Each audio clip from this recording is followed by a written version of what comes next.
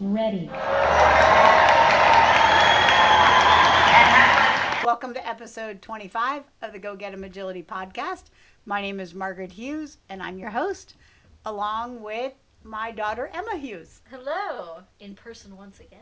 Yes, this is our last podcast in person for a little bit, anyway. You're heading back to England. I have a question for you. No, I don't have a question for you. I want to tell you something. Okay. So I was thinking about how you got to England and how you chose a college that was in England. And not that you didn't look at other colleges here in the States, you did. But you chose to go to England. And I was thinking to myself, how did me and your dad help you make that decision to go to England? And there are four things that my dad, your granddad, instilled in me when I was a kid. And this comes right out of teaching me how to snow ski. My dad taught us the entire time. He never sent us to a ski instructor. There are four things that my dad told me you needed in order to learn how to ski. And they are as follows. You need patience. I think he was talking a little bit more about him Instead of you. than he was about me. You need patience, though, when you're learning something. Yes. Especially in agility. It's true. And at the time, I thought he was referring to me, so it really didn't matter if he meant that for him or not. So patience was the first thing. Then you needed confidence. And that I was like, oh, okay, how do I get confidence? Right? That was a little tough for me to swallow, the confidence. Then he said you needed no fear. And my adult brain says, well, some fear is good, so you don't ski off a cliff. Right. But back when I was, I don't know, somewhere between 4 and 8, no fear. It's like, right, Dad, I can do this. I can show you that I can go down this hill. And then the last thing, again, referring back to my dad, I think was a little money. So you need patience, confidence, no fear, and a little money to learn how to ski. And throughout my life, me and my dad bantered back and forth about patience, confidence, no fear, and a little money. And he put it on my ski lessons, but I took that and I really apply it to my life. Yeah. Everything in my life pretty much needs patience, confidence, no fear, and a little money. And so I was thinking about how we sent you to England and how you were able to, head across the pond and be okay with being at the university. Right. Now, I know that there was some fear involved, Oh, right? absolutely. For sure. Yeah. And there was, patience and letting that fear subside. Yeah, but exactly. It all circles back. I was literally just about to say that. I needed enough patience and enough confidence to know that the fear would go away. Yeah. Right? I'm going away in 2 days. I'm like, yeah, I'm a little sad, but I'm not going to cry about it. Not like I did. I'll be crying at the airport. Oh, it's okay. I'll start crying too. I'm saying that right now for all of our Go Get 'em listeners. Right, guys? So I was thinking, what is it that allowed you to go across the seas or across the pond to England for college? And I really put it down to you had enough confidence to override the amount of fear that you probably had as well. Yeah. And I think that confidence, I want to hone in on the word confidence because I think that it really applies huge to learning agility. Oh, absolutely. And it's not the confidence of the handler. No, you guys need to teach your dogs this. I want you to teach your dogs confidence. So I came up with there's the 4 D's in agility: distance, duration, and distraction. Whenever we're training. Distance? Oh, sorry. Did I say 4? Oh. I was waiting for another one. No. That's okay. I meant 3. Okay. 3 Ds. You talk to most trainers and they'll talk about the 3 Ds. You always train within the 3 Ds: distance, duration, distraction. Okay, and either if one's really high, another is really low. until you can build it up to all three, which essentially is what an agility trial is, right? You can be a distance from the obstacle. You can have duration of 30 seconds up to a full day of handling agility. And then the high amount of distraction that is in an agility trial. All right, so I was thinking about the 3Ds. I was thinking about my dad's patience, confidence, no fear, and a little money. And I wanted to hone in on the confidence part. So I came up with, this is brand new. Never been seen before. Breaking news. Hard-hitting journalism. I came up with the 3 Ps. Okay. Protect, preserve, and provide. And maybe it should be provide, protect, preserve. Yeah, in order of like confidence. Yes, okay. Okay, so provide confidence for your dog. Protect the confidence that they have. Is protect and preserve the same word? Well, I always figured like protecting is you are protecting something from a threat that's there. So like, you know, they have like the threat of the teeter. Right, fear? Exactly. Okay. Exactly. And then like preserving is it's in a natural state and you're just continuing to keep it like that. Yes. Because they say that for the national parks, don't they? Protect and preserve or something? I don't know. But maybe I think you're right.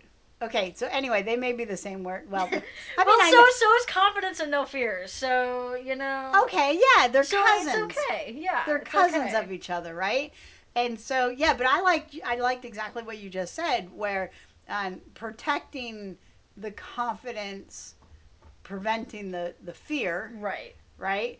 And then preserving it, maintaining that confidence so that you don't destroy it. I just figured like preserving something, it's in like a finished state, right? So you're preserving a car that's not going to rust anymore. You're preserving your dog's confidence that's not going to deteriorate, hopefully, anymore. Okay. Yeah. Awesome. All right. So, and I think that all builds resilience, right? Which is a huge component of long-term agility. Oh, absolutely. Is having the resilience to go through all different locations for agility, all different sorts of judges for agility, all sorts of different courses for agility. So awesome.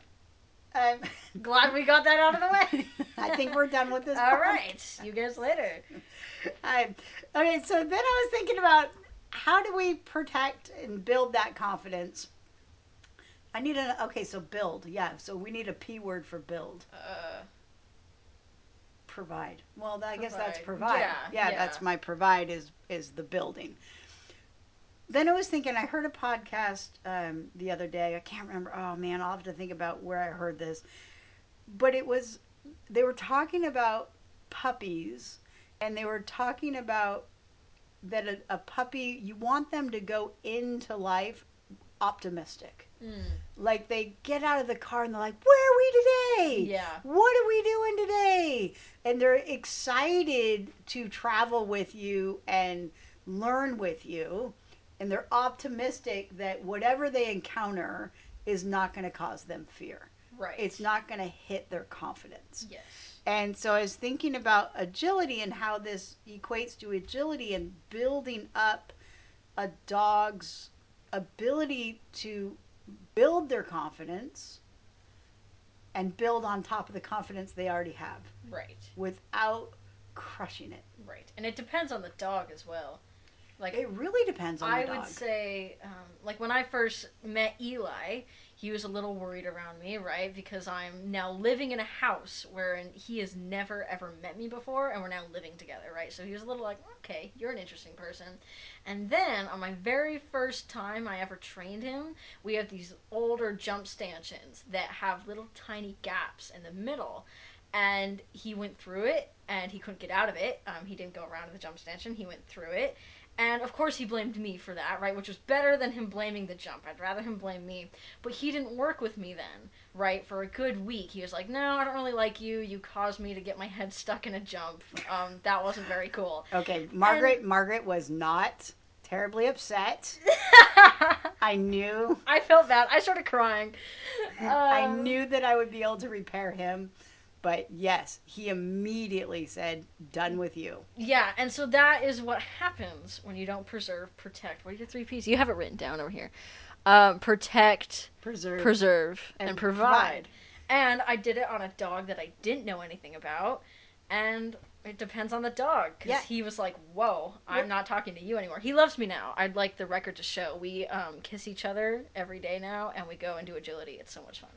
Well, and so that really does hone into what we're talking about, is that you did not have enough provided confidence, aka you didn't have enough history with him. Right.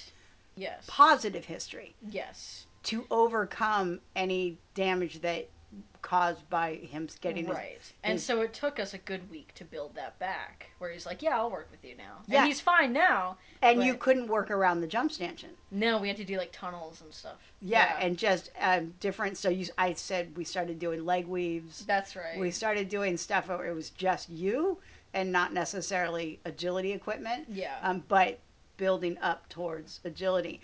And yeah, yesterday I came home and found my daughter training my dog. Oh, it was so much fun. We have a good time, Eli and I.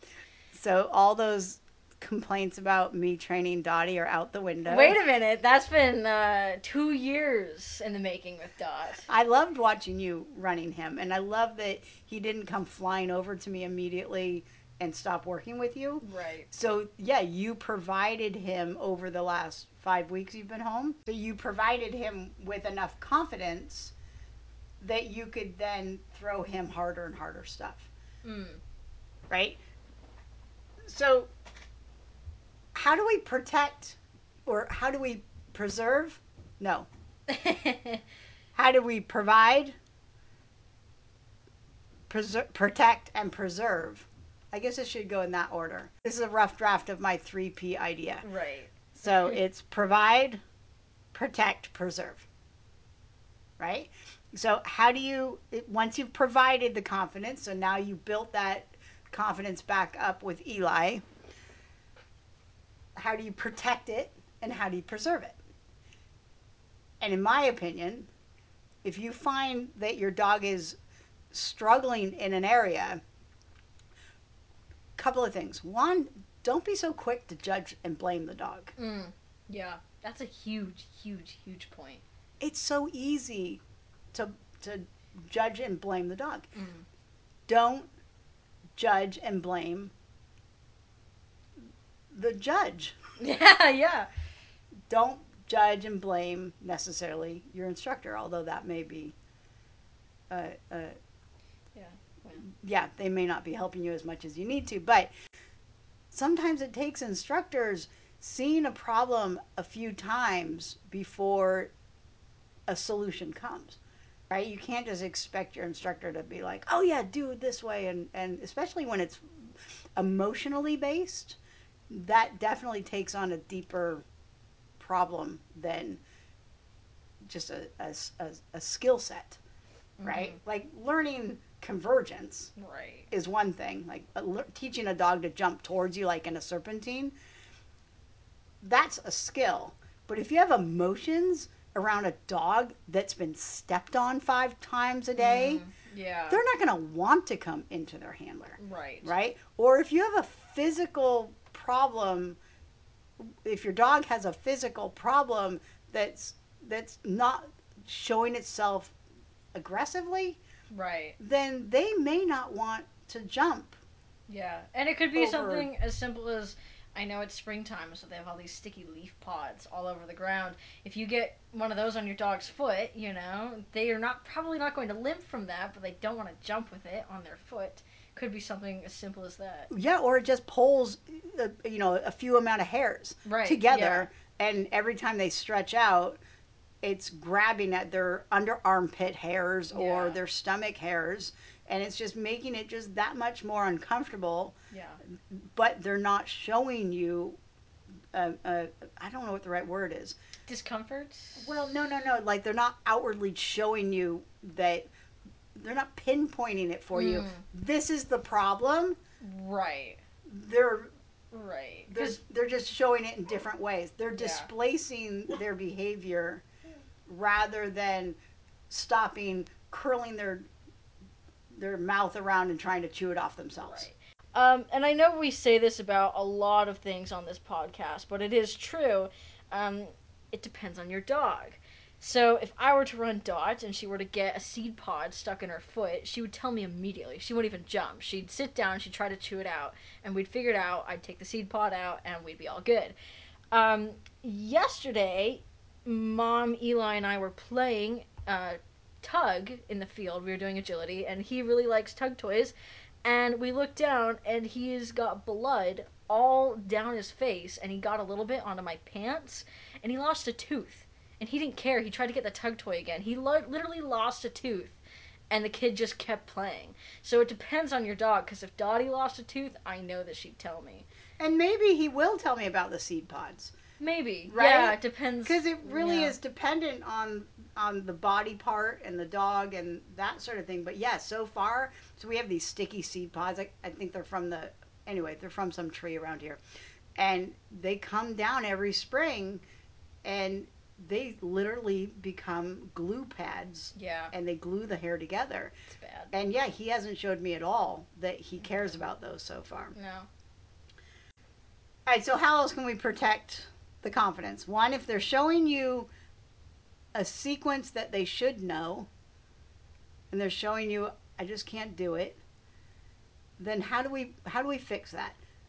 I would fix it in a couple of ways. Go ahead. One, we have to know that most likely, I can guarantee this almost always, your dog's probably not doing it because they're spiteful towards you. Dogs don't have emotions like that, and so if your dog's not doing something and you think, oh, he's just being a pain today, he's just being a brat, which is a really common term I've heard for dogs, that's probably not true. Your dog loves you, and they probably want to do agility just as bad as you do. So Right. Dogs aren't malicious like that. Yeah, I mean, if they understand the skill and they can physically do the skill, generally they'll do it if they're in connection with you. Yeah. Right now, there's a whole focus thing that we're not going to go into, losing focus, blah, blah, blah. That's different. But if you've got your dog running with you and they blow through the weave pulls, they don't go up the A-frame contact, they miss a jump that they probably, they can take, what's going on that we can do. So it doesn't matter that they're doing it.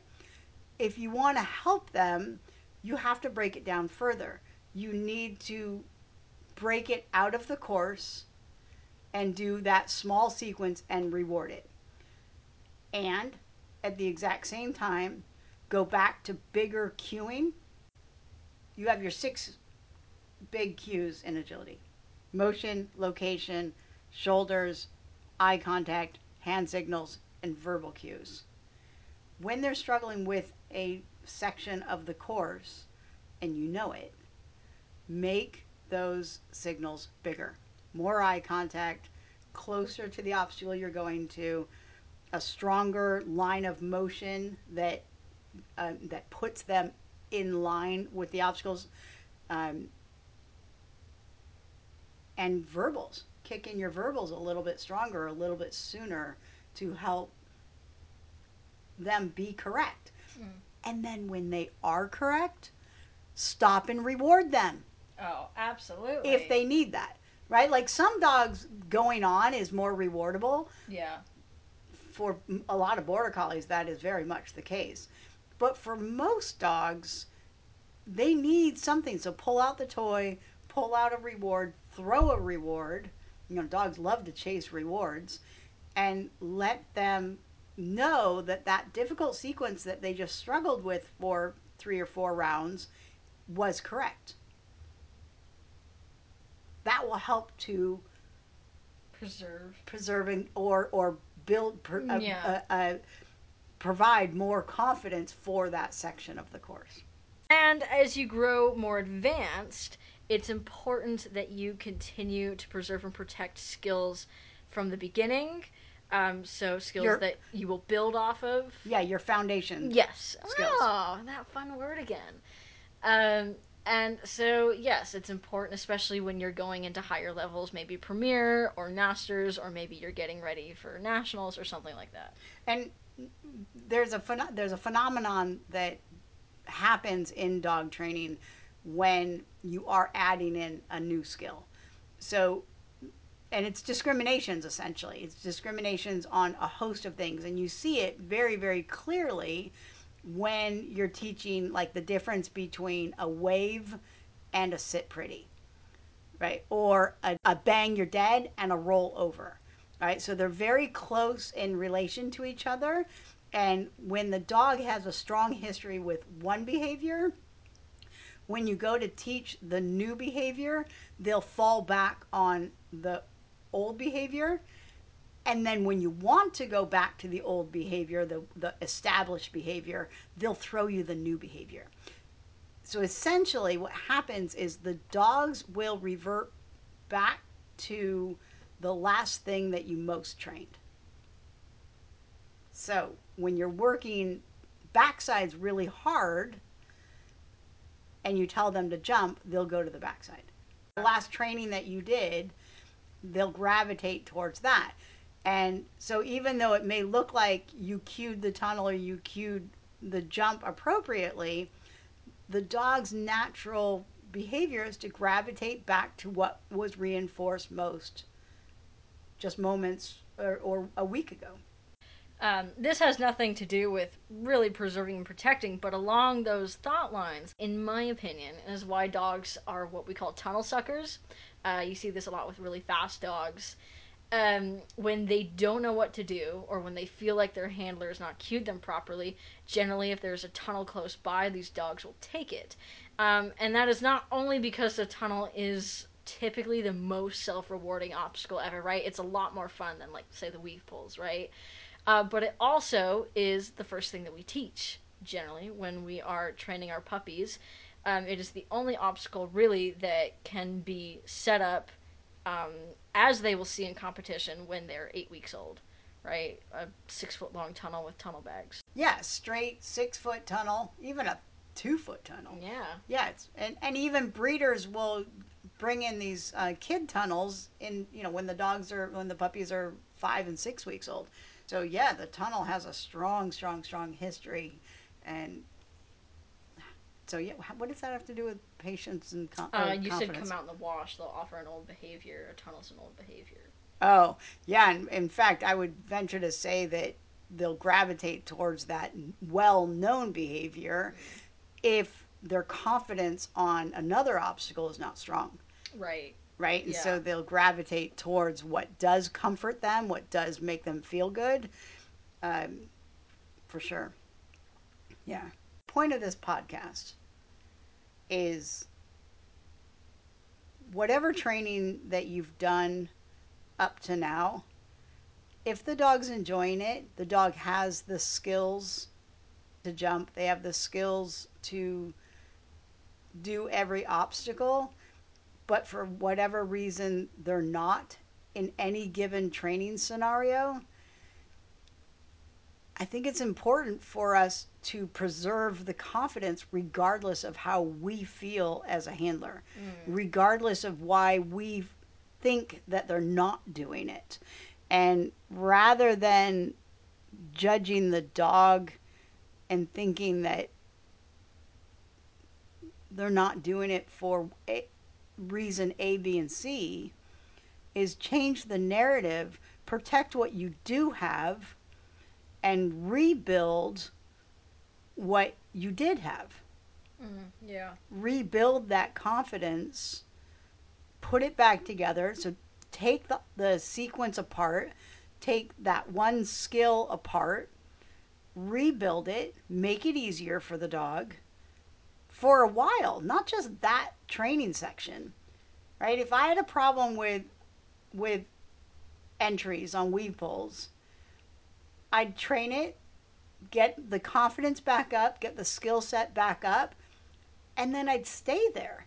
I wouldn't necessarily make it harder immediately the next time, especially if I started to have a history of problem weave pull entrances.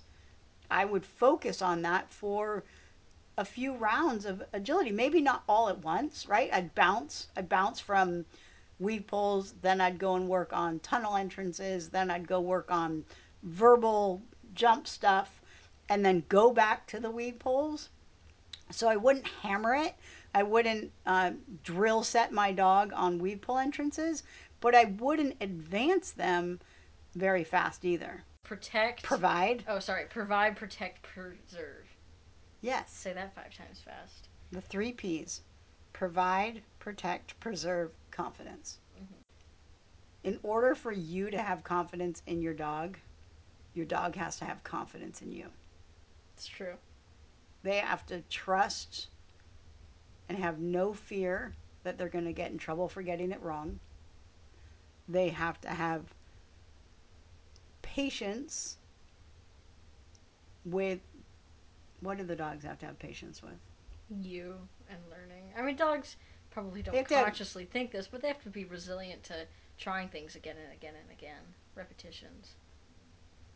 Well, yeah, and that comes with confidence. And right? also patience, right? Yeah, and the more confidence they learn, more patience. Building in, you don't get a cookie every time. Right. Here's my last, maybe. Here's my last thing about confidence. If your dog's lacking confidence on the practice field, I can guarantee you they're going to lack the confidence in the trial field. Right? Yes. All right, so in honor of my father, 4 things you need for life: patience, confidence, no fear, and a little money. Nice. And I say on the agility field, we take that confidence and we build it, provide it, protect it, and preserve it. Yeah? Okay, are we done? Excellent. I think so. All right, thanks, Emma. Thanks, Mother. Happy flying back to England. Oh, goodness. Patience, confidence, no fear, and a little money. There you go. There it is. All right. I'll be thinking about. Happy training. Woof woof. Woof, woof.